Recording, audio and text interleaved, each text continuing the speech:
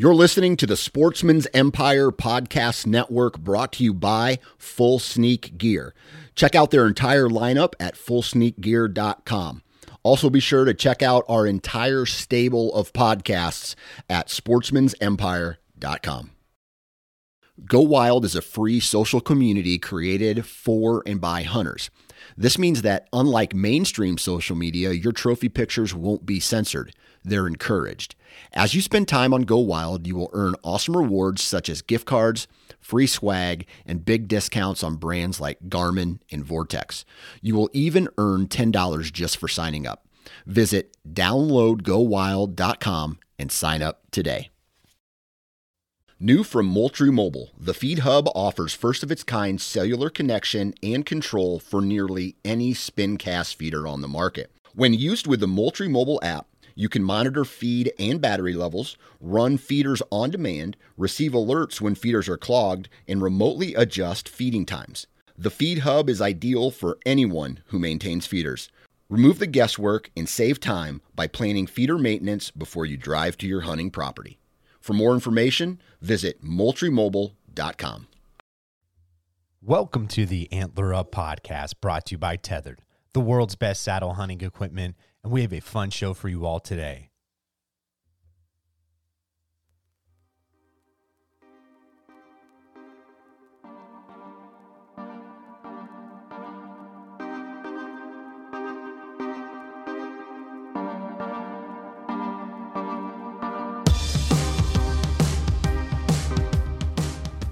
What's up, everybody? Welcome back to this week's episode of the Antler Up podcast. We are on episode 191.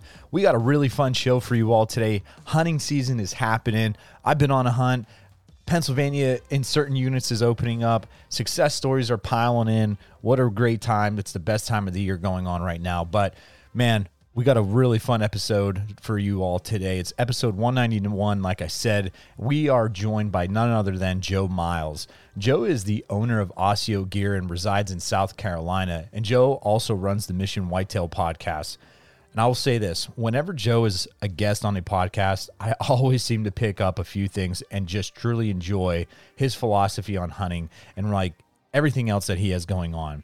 So Joe has always been a top guest for me to have on the show and to speak with. I'm really excited. He took the time out of his day to have this discussion with me, and man, it did not disappoint. So coming off an early season successful hunt in his home state of South Carolina, Joe talks about how this hunt really worked out for him, and we get into more questions about individual growth, going after mature bucks, hunting stories, and a whole lot more. Really, we dive into a keyword, patience, especially during early season as when it comes to hunting mature bucks. We get into what hunters need to do to take care of the little things and his top roles when chasing mature bucks. And towards the tail end of this, Joe goes over some of what Osseo Gear is offering, and just hearing his perspective on things, it's just really awesome to hear. And I can't say thank you enough for Joe coming on. If you're like just a straight up killer who gets shit done, you will enjoy this episode. So I want to say thanks again, everybody, for all of your continued support.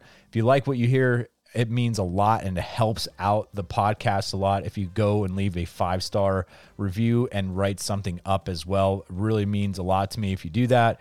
And man, thank you so much. Enjoy this episode. Best of luck to you and looking forward to this. Also, really quick, important, we are going to be dropping a bi-weekly episode on Fridays. It's just going to be a 20-minute hit banger real quick, talking about maybe some past guests that we've had on, maybe other podcast discussions with the guests that they're listening to, some kind of topics they're taking away from it, and also what's going on in the woods or in their lives when it comes to hunting at that moment. Kind of do the same thing, 15 minutes from them, maybe 5-10 minutes from myself, but it will air bi-weekly as of right now on Fridays, just to kind of as another little piece of Antler Up going into your speakers. So want to say thank you to for all the support, listening, and for the guests for coming on and doing that as we go throughout the season. If you're interested in hopping on and doing that, just hit me up, send me a message. If there's someone that you would like to hear, please share those people, even if they have never been on a podcast before. Those are people too that I think would be fantastic, because man, there's millions of straight up killers out there that haven't ever done one. So really appreciate it. Thanks again, tuning in. See you next week. Antler up. What's up, everybody? Before we get into this week's episode, I do want to give a quick announcement. The Allegheny chapter for Turkeys for Tomorrow will be holding a social event Columbus Day weekend, October 8th from 3 p.m. to 8 p.m. at the Angry Goat. It's going to be a really cool, fun day. All are welcome. There's going to be raffles. There's going to be a shotgun raffle, door prizes. The football games will be going on, cornhole. You can buy your own beer. Food and beverage will be provided with a donation to Turkeys for Tomorrow. So come support this new chapter that's here. It's going to be really a fun day of hunters getting together. And all the proceeds are going to go back into this chapter for our area here in Pennsylvania, which is really, really cool. So come support at the Angry Goat in DuBois, Pennsylvania, October 8th from 3 p.m. to 8 p.m. And check out Turkeys for Tomorrow. Tethered is a team of saddle hunting fanatics with a passionate addiction to whitetail hunting. Designing and engineering products to be a more efficient and confident hunter, Tethered produces the most mobile, stealthy, and safest elevated hunting gear on the planet. Built by saddle hunters for the saddle hunter. Head over to tethernation.com to see for yourself what exactly I'm talking about. America's Best Bowstrings has been manufacturing high-quality custom bowstrings in the USA since 2006. America's Best Bowstring strives on a commitment to never end the search for perfection, and this has been the driving force behind the company. Innovative products for every archer out there. Go create a custom set today at americasbestbowstrings.com. And a special code is made for our listeners of the Antler Up podcast for America's Best Bowstrings. Use code Antler Up and you will save $10 off your order. Spartan Forge stands at the nexus of machine learning and whitetail deer hunting to deliver truly intuitive and science-based products that saves the hunter time spent scouting, planning, and executing their hunts. You have deer prediction, journaling, and the best maps on any hunting app platform there is. Use code AntlerUp to save 20% off your Spartan Forge membership at spartanforge.ai. Welcome back, everybody, to the show this week. I'm joined by Joe Miles. Joe, welcome to the show. Man, thank you so much for having me. I really appreciate it. Really humbled to be here and excited to talk some deer killing with you.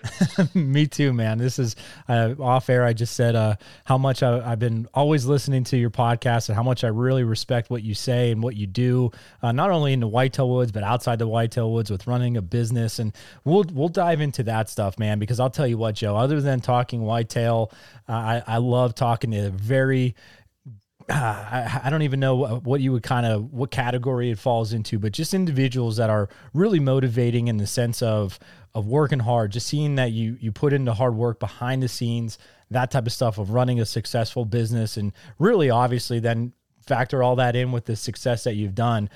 So, just I guess, if those of you that are listening don't know who Joe is the owner of Osseo Gear. And, other than that, I mean, Joe, if you want to just give a quick elevator speech of, who you are, where you're coming from real quick, and we could dive down some fun rabbit holes. Sure, man. Absolutely. Yeah. So Joe Miles grew up in South Carolina, still live in South Carolina. Been hunting and really bow hunting since I was 16, and have been passionate about chasing whitetail with bow and arrow all across, their range from here in South Carolina to Montana and from Alberta to Mexico. I just love chasing them and have been doing it for years and years and years. And, that's always been my passion and something that, I shot 120 inch velvet buck here, about a week ago, and people were like, man, you've shot these 180s, 190s, 200s out in Illinois and Kansas, and what in the world? How can you get excited about shooting a 115? Because it's home, and that's a relative to our area, and it's a very cagey, tough animal to hunt, and I just enjoy all of it. If I'm in South Carolina, I keep it in perspective, and if I'm in Kansas, then that's a whole nother animal. But yeah, so that's it. And we started Osseo Really got it in the works 4 years ago, and we've got 3 seasons under our belt going into our 4th year now. So that's me in a nutshell. That's awesome, Joe. And I'll say this, man. I saw that buck. It's a great deer. I would love to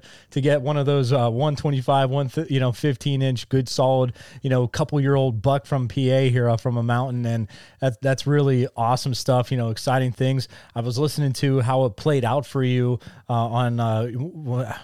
by the time this airs, it would have been a couple weeks ago. Listening to how that kind of played out for you, you said you had a little bit more pressure too for that early season hunt than you normally would used to have, and you found him on a camera and he daylighted right at that last second. And there's bits and pieces of that conversation that I really want to talk to you about, and it was even prior to listening to that, just because there's little things I think as bow hunters and as individuals that we need to take care of. And that's kind of the main little bit of meat and potatoes that I want to go down with you. But, let me ask you this question just regarding that hunt, because early season for me, for Pennsylvania, there's 2 units across the state, Joe, that it opens up where it's Philadelphia area and Pittsburgh area.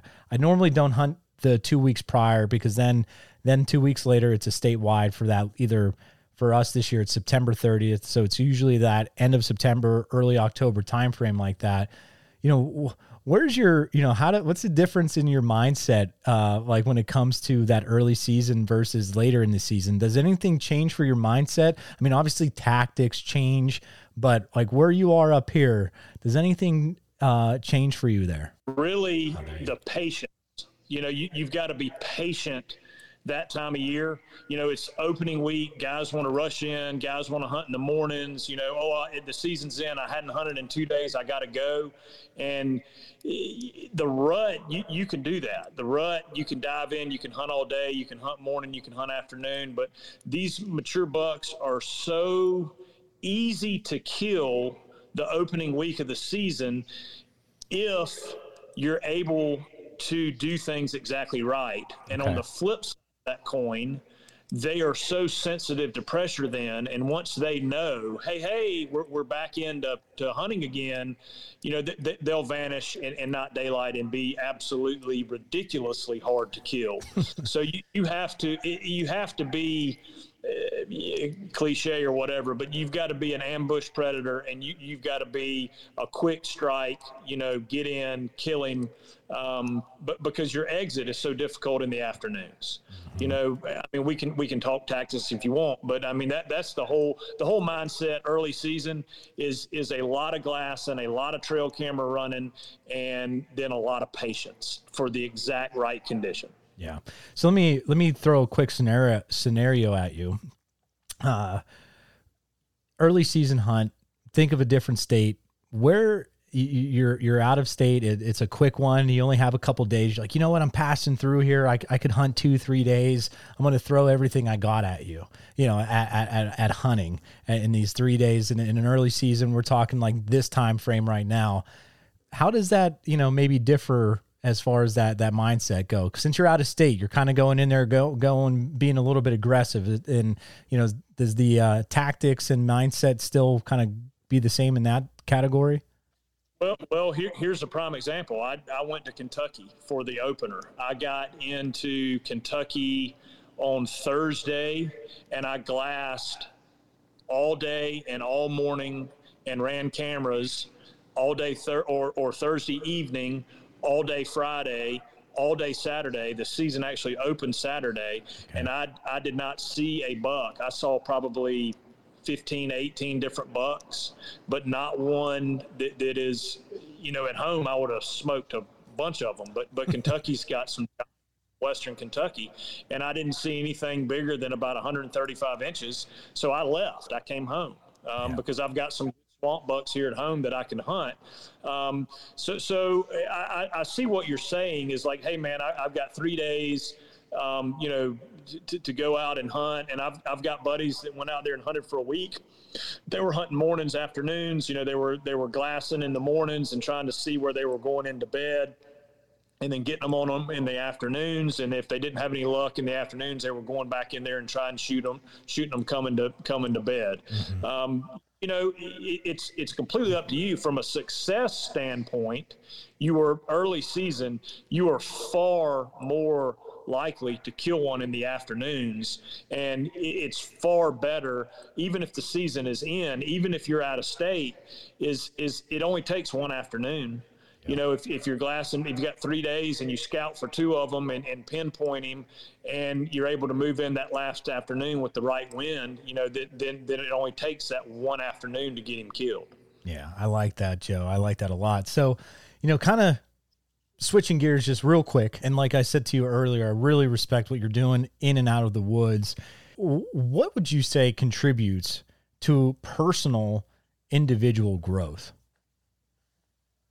Oh, yeah. I think that you got to block out the noise, man. There's so much. I mean, I can't tell you. I'm actually going to do some of this on the next podcast I do and get up on a little bit of a soapbox. But I can't tell you the number, especially now that the season's opened, of Facebook and Instagram messages I get of trail camera pictures of deer. And is he old enough and should I shoot him? Is he old enough and should I shoot him? Man, set your parameters, set your goals, and don't listen to what anybody else says. Yeah. If you're wanting to go to Iowa, you get drawn for Iowa, and you want to shoot 140 incher because you've only shot, 120s or 110s. Yeah, you're hunting in Iowa, and yeah, there's a chance that you could shoot a 170 or better. But man, if you are going to get fired up and happy about shooting a 140-inch deer or a 130-inch deer, who cares what anybody else says? You set the thing I say is set your parameters, set your goals, and stick to them. Now, if your goal is a 170 and you're going to Iowa, and then you shoot a 125, well, man, that's not that's not what you set out to do. Yeah. And it's hunting, right? And maybe it is. Maybe your goal is a 170 and you get out there and a 125-inch 8-point comes by you and he fires you up and you shoot him. That's okay, but that's not your goal. So that's my thing is just set your parameters. And what I mean by that is, okay, I'm going to shoot a compound bow. All right, so that's what I'm going to use. I'm only going to mobile hunt. So I'm only going to be mobile hunting. I'm not going to hunt out of any preset stands. I'm not hunting over any bait. I will not hunt over any bait. Whatever your those are just examples, hypotheticals. But whatever your parameters are, if you set those, then you start building discipline, and then you start going to your goals and block the noise out. Who cares what anybody thinks or says about the way you hunt, how you hunt? If you're doing it legally and you're happy and having fun with it, man, knock yourself out. Take the guesswork out of building your own arrows for this upcoming season by ordering a custom set of arrows from Exodus Outdoor Gear.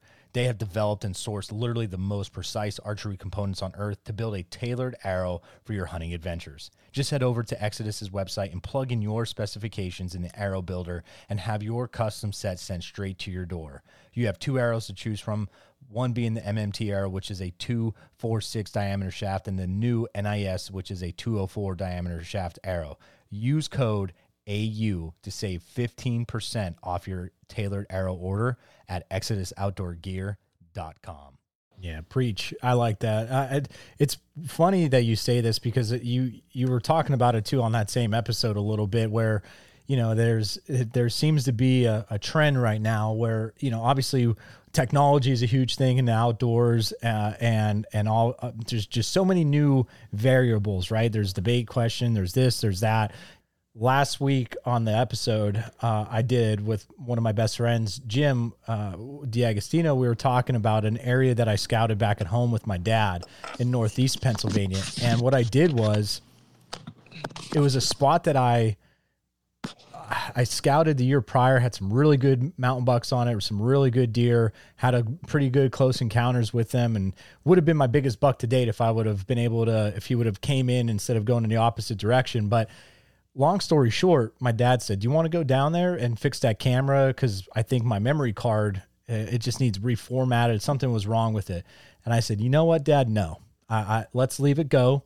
I know last year it was hot. We went in there postseason. We went in there this past June. We saw tons of sign in both of those visits. Basically, I kind of have a game plan of how I would make adjustments to hunting it. I'm like, that scrape was still hit in June. It's going to continue to be hit all summer. And right now, no, I don't. Let's leave that camera go. Maybe if I go in there hunting in end of October, sure, I'll make that adjustment there on it. But till now, let's go in blind. Let's go in surprise. Let's use some woodsmanship and find the sign and set up on and have fun. So I'm kind of excited for that. And I know that's also been like a trend where people are doing that as well. But, I'm excited, and it's a fun goal where I feel like we've come too complacent and really relying on the cameras. And it just seems like the more people that I speak to, especially on podcasts, some really phenomenal hunters, man, they're like, man, I was bitten by that, like relying on the cameras. And it's interesting to see how people are growing and developing and not doing that now. Yeah, no doubt. I mean, you're seeing, a lot of guys bring in the traditional equipment, no cameras, no cell cameras, just stand on the back, go in the woods and get after it. You start looking at ethics, right? Yep. And what is ethical, and the only person that can decide that is you. And unless you are walking naked and hunting government land and killing the animal with your teeth and claws, you can't say anything to anybody else, right? Because if you're driving your truck out there, there's an advantage. If you are using a bow and arrow, that's an advantage. It goes all the way from naked with your teeth to a 300 Win Mag and a 1 acre high fence with a 190 in there. Everybody falls in between there ethically. Yeah. So here's one of the big things that I wanted to talk to you about specifically. Like I said earlier, asking you about, the business side of things and the mindset coming from someone that is successful in hunting and also in the business world. I have to believe you really take care of the little things, Joe. So I would love to hear what Joe Miles talks, hear you talk about the little things that make either you or someone else, can make someone else, I guess, a successful, more efficient hunter in and out of the woods. Yeah. So the thing, you hear this a lot, but it's so true. Everything that you can control, you need to be very proficient at. And what do I mean by that? Okay, well, we can go down a little bit of a hole here. I've got a sight, right? A sight on my bow. Okay. And my buddy said it was a good sight, so I'm going to put it on my bow. Okay. Well, that's okay. And that's a step in the right direction. But if you really want to understand that sight, what size pins are they? What pin do you have at the top? Which pin is going to be the brightest earliest? Green gets brighter the fastest. So you want your top pin to be a bigger pin. That's your closer range shot. So in low light, you're not going to be taking 30, 40-yard shots. You're going to be taking probably 20, 25 and in very low light.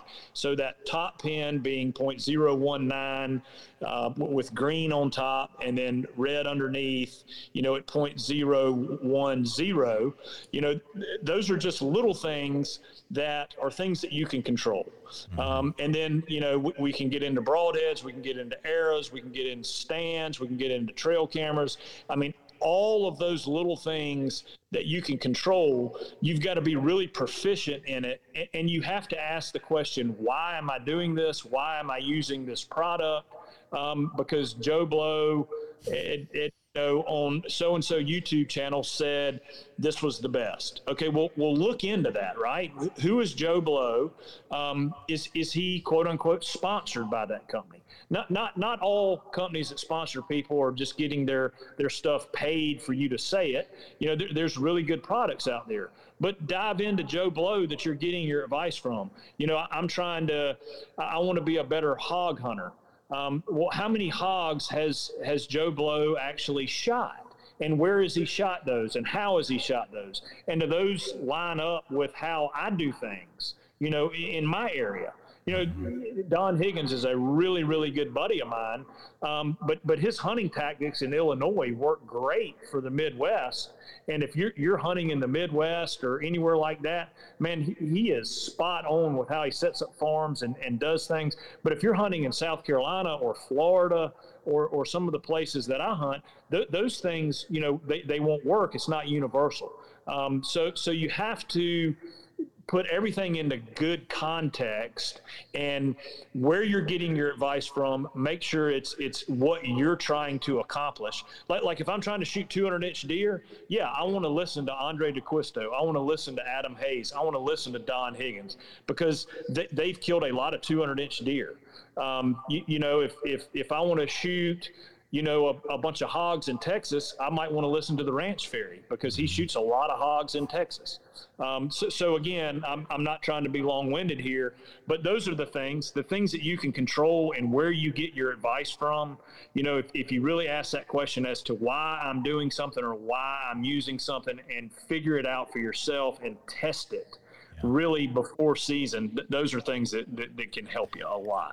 Yeah, I'll, just quickly, Joe, background on me is had a management degree, went back to school after working in that world for a couple of years, got a kinesiology degree with a certification to teach, and did a little bit of personal training as well after getting that certification. I'm a big believer in education. So like this aspect of things of how can we be more efficient, right? Learning and growing, that is like, you're talking my sweet music to me, right? So, and I remember hearing you say on that podcast where you were talking about killing this velvet buck this past year already a couple weeks ago, there was I'm going to misquote you, but you were in this vicinity of saying for the last like 35 years, everything that you've been preparing for in that moment kind of came to light. It was like in that situation, you talked about your peep site, you talked about your site and all those things. And I think those are things that we take for granted, right? Like those are the aspects that when you were saying about practicing, I say it on the podcast, and I love the opportunities when I'm with my daughter and my wife at my in-laws, when it's, hey, do you mind if we go up there and we could go for dinner at stay till this time so I could climb up a tree and just get 3 meaningful, purposeful shots. Cause I might only get that one shot, obviously. Could I just climb up a couple feet because it's the last light? I want to make sure I'm ready to rock and roll. Like I do that, because if I don't, you can't plan, you can't control what that deer is going to do in the woods, right? So, but if that opportunity where it falls in line with what we could actually control in that heat of the moment, you better be ready for it. And that's the stuff, like hearing you say that, I was like, man, that's the little things that I know I wanted always to talk to you about, is how can we take care of the little things so the big things take care of themselves. Yeah, I mean, that hunt it really was a culmination of everything. The arrow build, the broadhead, the angled practice, being able to slip one right in front of his hip, the access, the trail cameras that I was using for that thing. I got a good clear right at dark, because a lot of times those cameras, when they're switching from daylight to IR, the pictures, you don't get a good picture of that animal then. The way I had the camera positioned, so it wasn't facing dead west, so I didn't get any residual sunlight coming in. I mean, every single thing, it just happened. It doesn't always happen like that. Right. It seems like there's always, it's always something you could have gotten away with. Like, he was perfectly broadside, or, he came in 10 minutes earlier. There's always, it seems like always there's something that, oh, well, yeah, that could have been better, but I didn't need it. Right. And this time it was every single thing played into effect. If I didn't have the right broadhead on there, I know it would have been the next day when I found the deer, and he would have spoiled. He would have been rotten, because it was 96 degrees and about 70% humidity that night. And I was able to get to him, get him gutted, get him into a cooler. And I mean, I don't want to beat that up too much, but that opportunity, that everything. And I was like, check, I'm glad I did that. Check, I'm glad I did that. Check, I'm glad, yep, it worked. So those are things that, all that stuff was controllable. Yeah. And You hear guys like Nick Saban and Tom Brady, that are in football, and not to beat up Alabama bandwagon, but those guys are perfectionists, and they don't care about. They care about it, but the focus is not on the end result. The focus is on the process and the discipline, during the process. And if you look at hunting that same way, the discipline of what you're doing. I know that I need to shoot 5 or 6 arrows from an elevated position, every day of the season, or, 4 days a week. I know I need to do that, but I want to lay in bed a little longer this morning, or you know what, I got a grill tonight, so I'm just not gonna do it. The boys want to go out, whatever it may be. Well, that's not going to get you where you need to go. Yeah. There is no happy median. You talk about balance and happy median. If you want to be really good and really successful at it, you got to be a little bit obsessive. Electrify, escape, and expand. With PWR, nothing will hold you back from finding adventure on your own terms. Forge your own path to places others can't reach by car, by foot, or using analog equipment. Electrify your adventure with PWR's unique e-powered adventure tools that are just as fun to ride as they are practical. Escape the ordinary methods of enjoying the outdoors that take you to the same old spots it seems everyone ends up. Expand your playground, push beyond your old limitations, and find a new comfort zone. Check out the brand new Roam scooter that comes equipped with 4-inch wide, heavily treaded tires for maximum grip over loose and aggressive terrain. The 24-inch front wheel diameter makes easy work of rolling over roots, rocks, and other low obstacles in your path. Use code AntlerUp750 for $750 off, or AntlerUp25 to save 25% off the site, excluding the Roam. So check out ridepwr.com and prepare for your next adventure. Yeah, I agree with you. And over the last couple of years, Joe, what would you say out of all those things that you really honed in on, right, and you really are controlling those things, what were some of those overlooked tasks or aspects that you really needed to conquer? I think some of the stuff was, was the site set up. I figured that out about, I was in Mexico in a ground blind. Okay. And I had really nice buck, and it was dark in that ground blind, super dark. And I had the buck I was trying to kill had come in that morning, and, I could start seeing him through my binoculars, and I had my sight sitting on my knee, or my bow sitting on my knee. And I'm looking at my sight and I'm going, my middle pin, I can see it right now, but I can't see my red top pin. And I'm waiting and I'm waiting and I'm waiting, and I'm in my green one, I can see it clear as day, and the red, I can't see it. And I'm like, I got to switch that up. I got to put green on top, because this buck's 20 yards away, and I could technically shoot him right now, but I can't see my pin. And I could take my 40-yard pin and aim under him. I could do that, but in that super low light, I didn't want to risk that. One example. I think another thing is I have really, the last 2 years, gotten into shooting these different angles and distances, like taking my 3D targets and turning them super quartering away, or really quartering to, and studying, where you can zip that arrow in and get into the vitals. And then obviously arrow setup, poundage of the bow, broadheads, arrow builds, all of that stuff is stuff that I've worked on hard the last few years. Yeah, the fun thing about all that stuff too, Joe, is you could go down a lot of rabbit holes with that stuff. Test a bunch of different things out. So what did you end up settling on as far as your broadhead goes? So for whitetail deer, I'm a Rage Trypan guy. Mm-hmm. The first Rages that came out were junk. I'll definitely get on that bandwagon.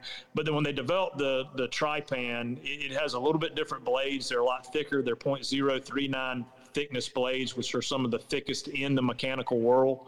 And then they have a titanium ferrule, which is really strong. They have a hypodermic point, penetrates really well. And I was back and forth with mechanicals and fix, and a few years I ran both in my quiver, depending on what kind of situation I was going to get into, but now I am 100% rage trypan. And I actually had the opportunity to go over to Africa earlier in the year and shot a bunch of big stuff, kudu, 3 sable, some big animals over there. And I specifically used the trypan to see how they would perform over there. And that's the second trip I've taken them over there. And they've just proven time and time again to be a really deadly. They're super quiet. They're super accurate, and they've got a big 2-inch cutting diameter, and they get plenty of penetration on whitetail. Well, really up to elk size animals. I mean, I shot a sable, which is the third largest antelope in Africa, through both scapulas, and it didn't get 100% pass through, but I got an exit hole. Shot a big kudu quartering 2. We're talking a 600-pound animal quartering 2, and got all the way back into the rib cage. So it's a good. They get. They get beat up a good bit on some forums, and is forum even still a thing? I guess chat room. Like these Facebook pages and groups and stuff like that, they get beat up a good bit. But man, I've over the last probably 7 or 8 years, I've shot a bunch of stuff with them and really, really like them. Yeah. Hey, it's not broke, don't fix it. Yeah. So here's what I want to ask you, because you've been successful for many years, already touched upon that, but over the last couple, where do you think you really grew most as a hunter? I think dialing in my access, that's to me, that is actually the most important thing. Okay. You can have the best bow setup, you can have the best broadhead, you can be the most accurate archer, you can be the best hunter in the world. If you don't have access to where the quality, or the type deer that you want to shoot, if you don't have access to those areas, it's all a moot point, right? So that for me, probably the last 3 or 4 years has really, really been a focus, is drilling down on great access. Like here at home, I'm a member of a hunt club. It's got 12 members. It's pressured, but it's close, and there's some good spots you can get away from some guys and get on some decent deer. And then the next door property is a big, like 2,200 acre, old plantation farm that I basically have the entire bow hunting rights to myself. My best friend's family owns it, and they've just turned me loose in there. So I've, gotten access to get in there, and it's a heaven. And I try to stay down there as much as I can, but then out of state, properties in Ohio, I've gotten in with some guys up there, properties in Kansas, starting to learn those better, and not just what actually, here's an example.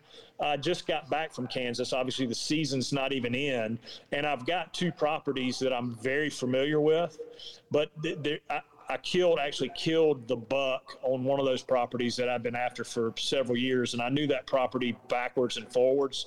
But now there's not necessarily a target buck, and so what I did is I went out there and learned like 5 new properties. I put pins in. I went and learned those properties because when I get back out there, I'm way ahead of the curve. If something does pop or something does show on one of those other farms, I'm not starting from zero. So that's something, and that equates to guys that are hunting public too. Yep. If you're hunting Pennsylvania public land and you've got your one spot where you go every year, well, my advice would be, man, branch out, find 7 other public spots in Pennsylvania, and go tear those things apart in the off season and during the summer, and get a good feel. So you've got backup plans, because you can never have enough places to hunt. So really that's something that I've worked on the last couple of years that's going to make me more efficient.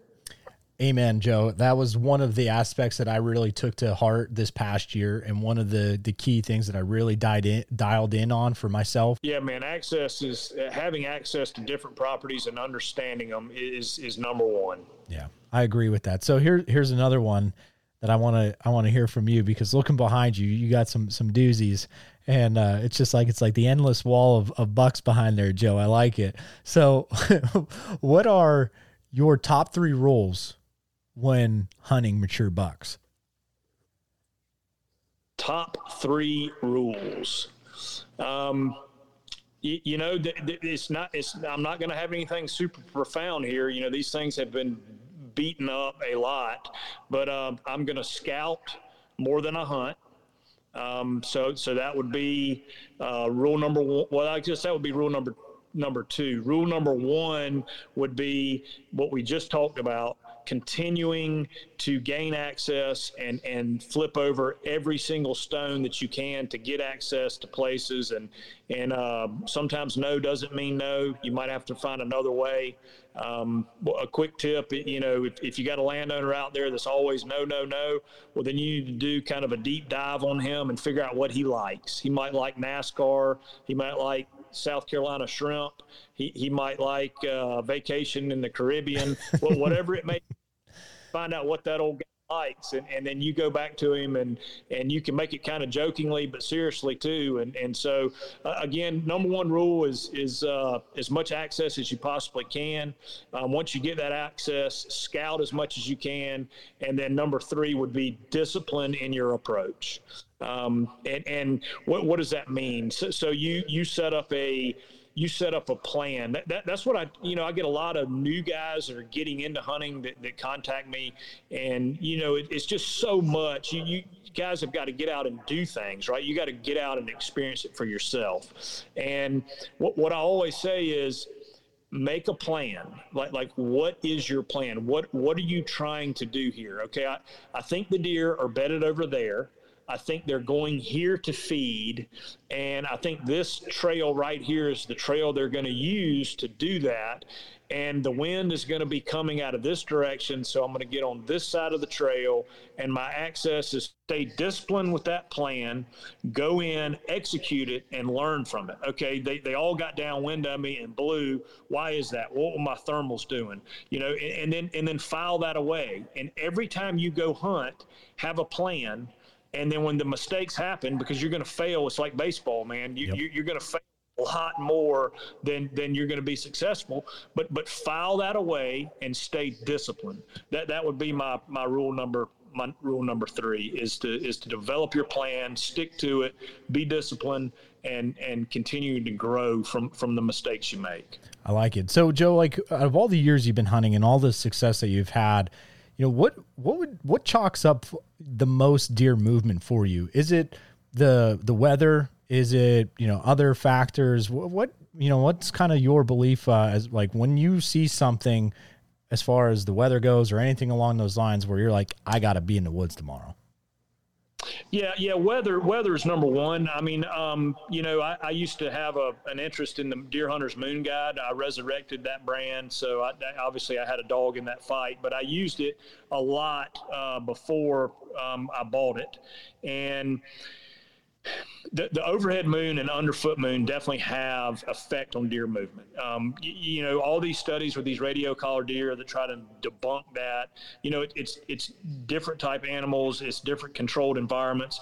In my experience, when you have the overhead and underfoot moon during prime hours, that first hour, but it's not a phase. You hear guys, they don't do this. I agree with you. The phase, really, I've not seen much of that affect deer movement, but the position of the moon, overhead and underfoot moon, and that's what that red moon and that Deer Hunter's Moon Guide is talking about, is the overhead and underfoot moon. But weather is it. Early season, you can look at it a couple different ways.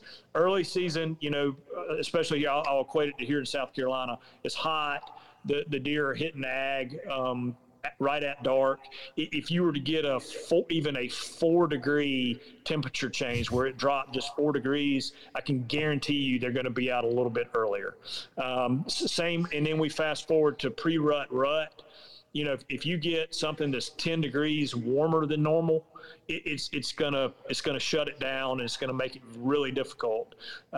If you get something the opposite side of that, where it's 10 degrees cooler than the normal, boy, you better be ready to go, because they're going to be active. And then late season, we'll get back on food, and that's where you're looking for 3-4 inches of snow and bitter cold. They have to eat. So weather and cooler temperatures. I like the high pressure when it feels really good to you, like if you get a Halloween that's crisp and a 10 degrees cooler than normal, and you've got an idea where a buck might be hitting scrapes or where he's bedded, boy, that is an incredible time to kill a giant. When you get out there and it feels good to you and the air's crisp, I mean, you don't have to be a meteorologist and look at barometric pressure and all that, but when it feels good, and I'm all over the place here, but when it feels good to you, that's a good time to be in the tree, and vice versa. Like here in the swamp, it's 90, it's 102 today, but I was moving some cameras around, and I started walking into almost like a tunnel in the timber, and it was 8 degrees cooler in there, and boom, there's 4 rubs where they had come out of velvet, and there was already a scrape in there. And so just because of that cool, it felt good to them. Yeah. So when an area feels good to you temperature wise, I promise you it feels good to those deer. So that's something to file away. If you're in the market for finding a new trail camera, I highly encourage you to look no further than Exodus. Exodus has 2 main options to choose from as far as cameras go. A budget-friendly option that doesn't compromise quality. The Exodus Rival is the camera for you. Simplicity meets functionality in this easy-to-use, feature-rich cell camera. The Rival offers crystal clear photo quality, easy setup and use with complete remote management through the app anywhere in the world. 2 already are set up in northeastern PA for me, and they're working flawlessly.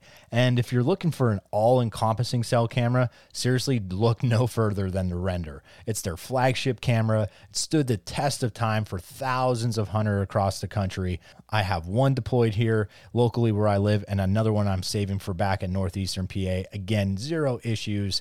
And I'll tell you what, Exodus stands by their 5-year warranty for accidents or for theft. Top of the line customer service. So see for yourself why so many made the switch to Exodus and experience the Exodus difference. Use code AU to get 15% off your first camera today. I like that. And so let me ask you this question, just because, like you said, you hunt Kansas, you're lucky enough that you pulled a tag again for 3 years in a row. Could you make it 4? We will see next year. So like you hunt all these other states. And how do you, what's your game plan when you see you have a pulse on like hunting pressures increasing a little bit? Yeah. Like what's your game plan regarding that? So my stuff is all pretty much do it yourself. And so I'm a big camera guy for out of state hunting. And I'm kind of, I'm a high percentage hunter, meaning that I want to go when it's right to the right area, and the cameras really dictate that. It doesn't have to be necessarily a daylight picture, but if it's on like the edge of a field or something that I've got a camera set up on a scrape, and the deer I'm after or a big deer shows up on that, then I've got probably 4 or 5 places back in funnels that if it's getting to be the rut where I can kill him. So that's how I manage my out-of-state stuff. Like right now I've got cameras in Kentucky that are in rut spots. I got cameras in Kansas that are in rut spots. And then I've got that new spot in Ohio. It's only 37 acres that a guy's going to let me hunt this year. And I've got cameras scattered all over. I did find a good fence crossing, and then another spot that's going to be a good funnel, and I've already got cameras there. So now I'm hunting here at home, just like a normal guy, if you will. I'm going on the weekends, and I'm going in the evenings when the wife lets me sneak out of the house. But I'm sitting on go on those other states. And when they start hitting, that's when I'll move. I'm pretty certain that one of those spots a giant's going to show up, and I'll be ready to tackle it. So talk about that timing aspect, because that's a big thing, right? Like because it changes year after year. Like I could sit here and say, man, November 8th is always really good for me in the woods. Well, November 8th this past year was super warm. it sucked. My best day was, my best day was actually October 29th. That was like nuts in the woods for me. So talk, I guess, a little bit about like how you said, hitting it at that right spot, the timing, and go from there with that. Yeah, I mean, for me personally, with what I have set up, it is super weather dependent. I know that come the very end of October, that bucks can get killed on scrapes if the weather's right. If it's cool and you've got a big deer found, and you get a 10-degree cooler week coming up the end of October, I can guarantee you I'm going to be wherever that biggest deer is, and I've got that weather. That might be Kansas, it might be Kentucky, it might be Ohio, but that's how I would time that. And let's say I don't have anything, right? Mm-hmm. Let's say I have nothing, and I've got nothing on camera, and I don't know exactly what or where I'm going. What I would do then, I would wait until we did get that 10-degree, 5-degree below normal, and then I'm going to go to my tightest rut funnel in a big buck state. I'm going to my tightest rut funnel, and this year it's probably going to be Kentucky.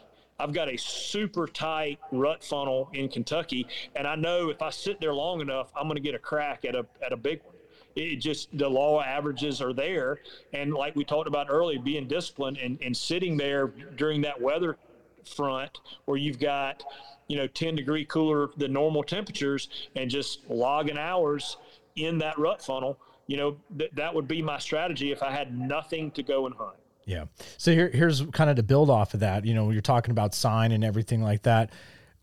This is, man, this is it's a broad, generic type question, but I always like to ask, like, especially the killers, man, like yourself, when you are traveling through the timber and you're trying to find that hot sign, when do you stop yourself and don't push further, right? Like, you find that little bit, what is your setup maybe, or like you were saying, that rut funnel, like, that one little spot, and obviously that's like more of that terrain feature. But as far as the sign goes, when you're walking in and you're like, man, this is where I know I need to be. What are you seeing in the woods? So that's an interesting thing, and it's good. This is going to be contrary to a lot of guys. Early season, I'm food. I'm ag or muscadines or briars or cut over browse. I'm on food, and so that's normally 99% of the time is in the afternoons. And when that buck, either I see him in my binoculars or I get a picture of him at dark, I will go in and strategically try and kill him that very next day. Okay. When we get into later in the season, we start getting into October and November into the rut, man, I'm not a guy that just goes bebopping through the woods looking for hot sign. If I have my cameras in the tightest funnels I can find, and when that buck comes through there, even if it's at night, then I'm going to get in that funnel. I'm not looking for his sign. Eventually, he's going to come back through that. He's going to come back through that funnel. And so, like Andre DeQuisto, good buddy of mine, a killing machine. He couldn't do that for 3 hours. He couldn't sit in a rut funnel. It would drive him stone crazy. He will hunt for 2 or 3 hours in the morning, break all his stuff down, walk through the woods, find fresh rubs, find fresh scrapes, set up on them and hunt. I'm more the Bobby Worthington approach.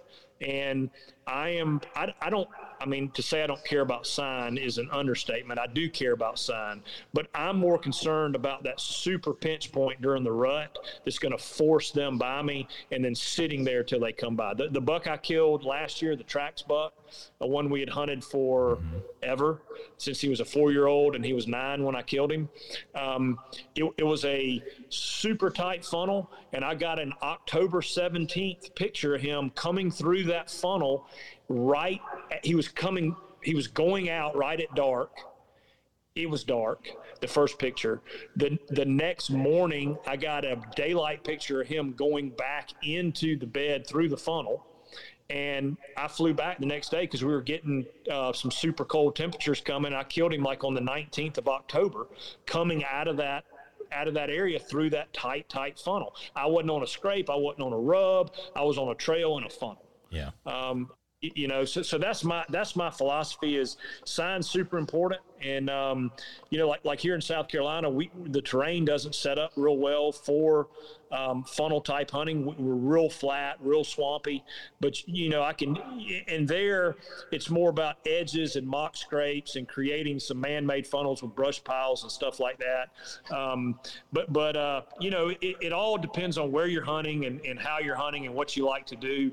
But, I'm not the guy that's going to, nothing is never 100% in hunting, but I'm normally not the guy that throws a mobile setup on his back and goes sneaking through the woods and finds fresh scrapes and rubs and sets up on them during the rut. I'm not going to do a whole lot of that. Yeah, no, that's awesome, Joe. Well, to wrap up this conversation, and great friggin' tactics. I greatly appreciate you sharing your wisdom and answering those questions. I do want you though to talk a little bit about Osio gear, just because I don't feel like it would be that very kind of me to not at least talk a little bit about this, about some of your own company that you have. And right now, this will air in September. So early season is still kind of going on. You just said this is coming up to year 4, a lot of growth going on. I love seeing, like I said, great individuals having success, no matter what they do, no matter what field of professionalism they're in here. And it's awesome. Like I said to you earlier, I love seeing my friends that represent Osio gear. They're good people. You just hired Rendell Eric as your show type of individual for the manager. I just messaged him a congratulations the other day. Like all that stuff, seeing Tyler Wilbur and the guys from Legacy Pursuit, so you do offer some really great products, and, the story behind it, I don't want to butcher it, but it's really cool as far as the pattern goes, whether it's the early season, mid-season, late season, whatever you see fit, Joe, that you would like to cover, please go ahead and touch upon some items. Well, man, I really appreciate that. We developed the line for whitetail tree stand bow hunters. That's our niche. That's the gap we wanted to fill with real premium quality apparel that you could, when it was hot, you could hunt when it was hot, and when it was bitter cold, you could sit for hours in the tree and be comfortable. So we nailed that with the quality of the stuff. And there's other stuff out there that the quality is good. I mean, there's some really well-built stuff out there that we compete with, on a quality perspective. But where we really win is with our camo pattern. And the camo patterns to us over the last probably 10 years have really gotten over-engineered, and they don't make sense. If you look at like a digital stuff was created for the military to hide men from men. Sticks and leaves, that was better than the old military, like Tiger Stripe and stuff like that, but it's outdated, and it only works in that one exact environment, right? Mm-hmm. Where you leaves of that color. What we did is look at nature, and we looked at ambush predators, because there is no predator in nature that is not camouflaged. No ambush predator, whether that's an owl, a hawk, a leopard, a cheetah, a bobcat, a mountain lion, wolves, coyotes, they're all camouflaged, and there's a reason for that. Camouflage works, or they wouldn't be, right? Yeah. They wouldn't be naturally camouflaged. So that's what we did, is we looked at what we considered the best ambush predator from above, and that being owls. And then we looked at the eyesight of prey animals, like the scientific eyesight of mice, of squirrels, of rabbits, and how they equate, and how they're either identical or very similar to the whitetails' eyesights. And we're not rocket scientists here at Osio by any means. I'm certainly not, but it made a lot of sense to me that if an animal that hunts out of a tree is hunting animals that have the same eyesight as me, and I don't want to get as close as I can to bow hunting, why on earth would I not, trying to emulate that camouflage? Right. And so that's exactly how Osio was created. And, I had worn a lot of the other high-end stuff, and continuously, I killed good stuff, man. And you can kill stuff in red flannel and blue jeans. But I got busted a lot more than, and obviously I have a dog in the fight here. I've got a camouflage clothing company, but don't ask me, personally, ask a bunch of the guys that have actually tried it, what their thoughts are on how much better they're hidden, how they can get away with more movement now. And that's the key is to be able to get away with a little more movement and stack the deck a little bit more in your favor and wear the really quality stuff so you can sit and be comfortable and be able to draw your bow when it's negative 15 out and you've been sitting there for 3 hours and you've got on, our late season bibs and jacket. You're toasty warm and yep, here he comes and you're able to get drawn, no problem. And, he doesn't see you get drawn. So that's the whole thing. That's the niche and the gap that we saw, the one we filled, and we're so excited with what's going on. And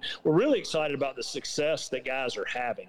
I mean, we've already gotten probably 15 pictures in from guys early season that have taken deer. And so it's really cool to go from an idea to being on guys' backs that you don't even know. And they're sending you messages that say, man, thank you so much for getting this out there. This is what we needed. So it's neat. It's really humbling and exciting at the same time.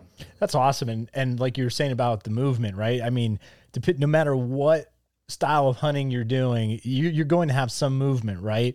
And you're not a small individual. Rendell Eric's not a small individual. So, I mean, that goes into, I would love to see what I could do being only 5'6", and I could probably get away with everything. So, but no, that's really cool. And like you said, I have some really good friends and they've talked nothing but some really great things. I was working the outdoor show in Pennsylvania. I think you guys were set up over in the archery hall while I was working the tether booth. I didn't have really much or any time to walk around at all to kind of come see the products. There was an individual over next to, I think they were a booth down from us. I think it was Zinger, the Zinger's Fletching company.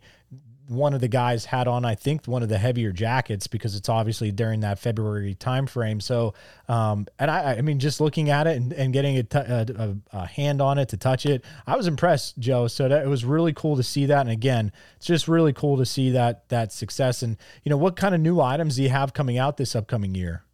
Yeah. So, you mentioned that. Sorry. No, that's all right. So we've got set up lightweight and midweight base layers, or really it's a light and a heavy base layer, and it's a blend of merino and synthetic, so it dries really fast, but still has the real good merino warming capabilities and scent control capabilities. So we've got base layers. We have a late season vest, which is basically our late season jacket without the sleeves. 100 grams of Primaloft insulation, completely windproof, got a waterproof membrane. It has our new archery collar, so it's a super low profile collar design that I came up with, and we actually have that patent pending, so it doesn't interfere with your draw or your shot, because so many guys were tucking their vest collars and jacket collars in. They didn't get interference, so we eliminated that altogether. We've come out with our 2.0 fabric design too. We've got a panel design where it's a high definition, quiet fabric on the front that really shows the camo well, and then like under your arms and on your back that are going to be up against the tree or movement areas, we used a little higher pile fleece. So it's even quieter in those areas. So we've got those in bibs. We've got the new Sherpa jacket, the late season vest. We've got a new mobile backpack. Our backpack has been, for some reason, well, it's a good pack, but it's been insanely popular, and we've sold out of those things every year. And we created a new one that's a smaller version. A lot of guys liked our pack, but they wanted a more mobile, smaller pack. So we've got that added, and then we've got a hand muff, for guys that like to run a hand muff and instead of gloves, or maybe with a lighter glove. So those are, and we've got a belt. We've got a non-metallic belt.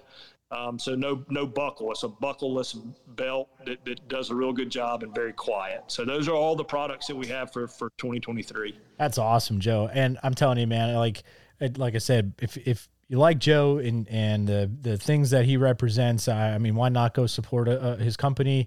Looks fantastic. Again, just from my knowledge and going from word of mouth, and these individuals would not BS me just because either they're whatever working with Joe or not working with Joe. And actually a couple of them were representing Osseo gear and wearing it before things maybe even came about. So some really cool things. And I'm really happy for you that things are going well. It's continuing to grow. I mean, just looking at your 2.0 vest, thing looks sharp. I mean, it looks great. I like that collar.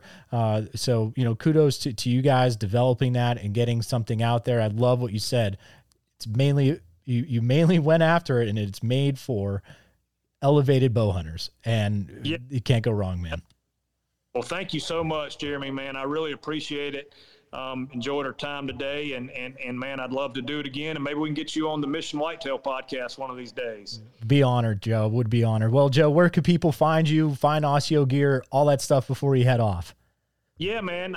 So Joe Miles Hunting on Instagram and Facebook.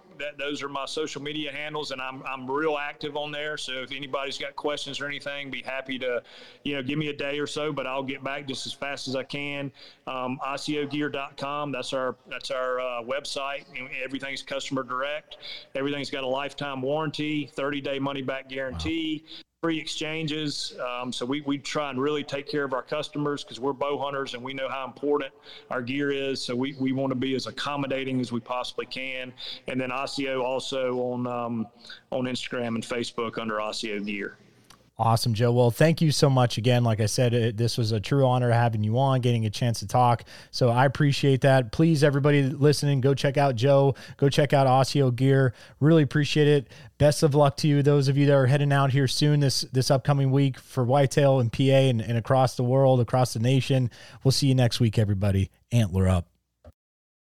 Thanks for listening to this episode of the Antler Up podcast. We hope you enjoyed it. Please go check us out on our Instagram, YouTube, Facebook, and Go Wild, and at antlerupoutdoors.com. If you enjoyed this episode, go leave a review and subscribe for next week's episode. Until then, Antler Up.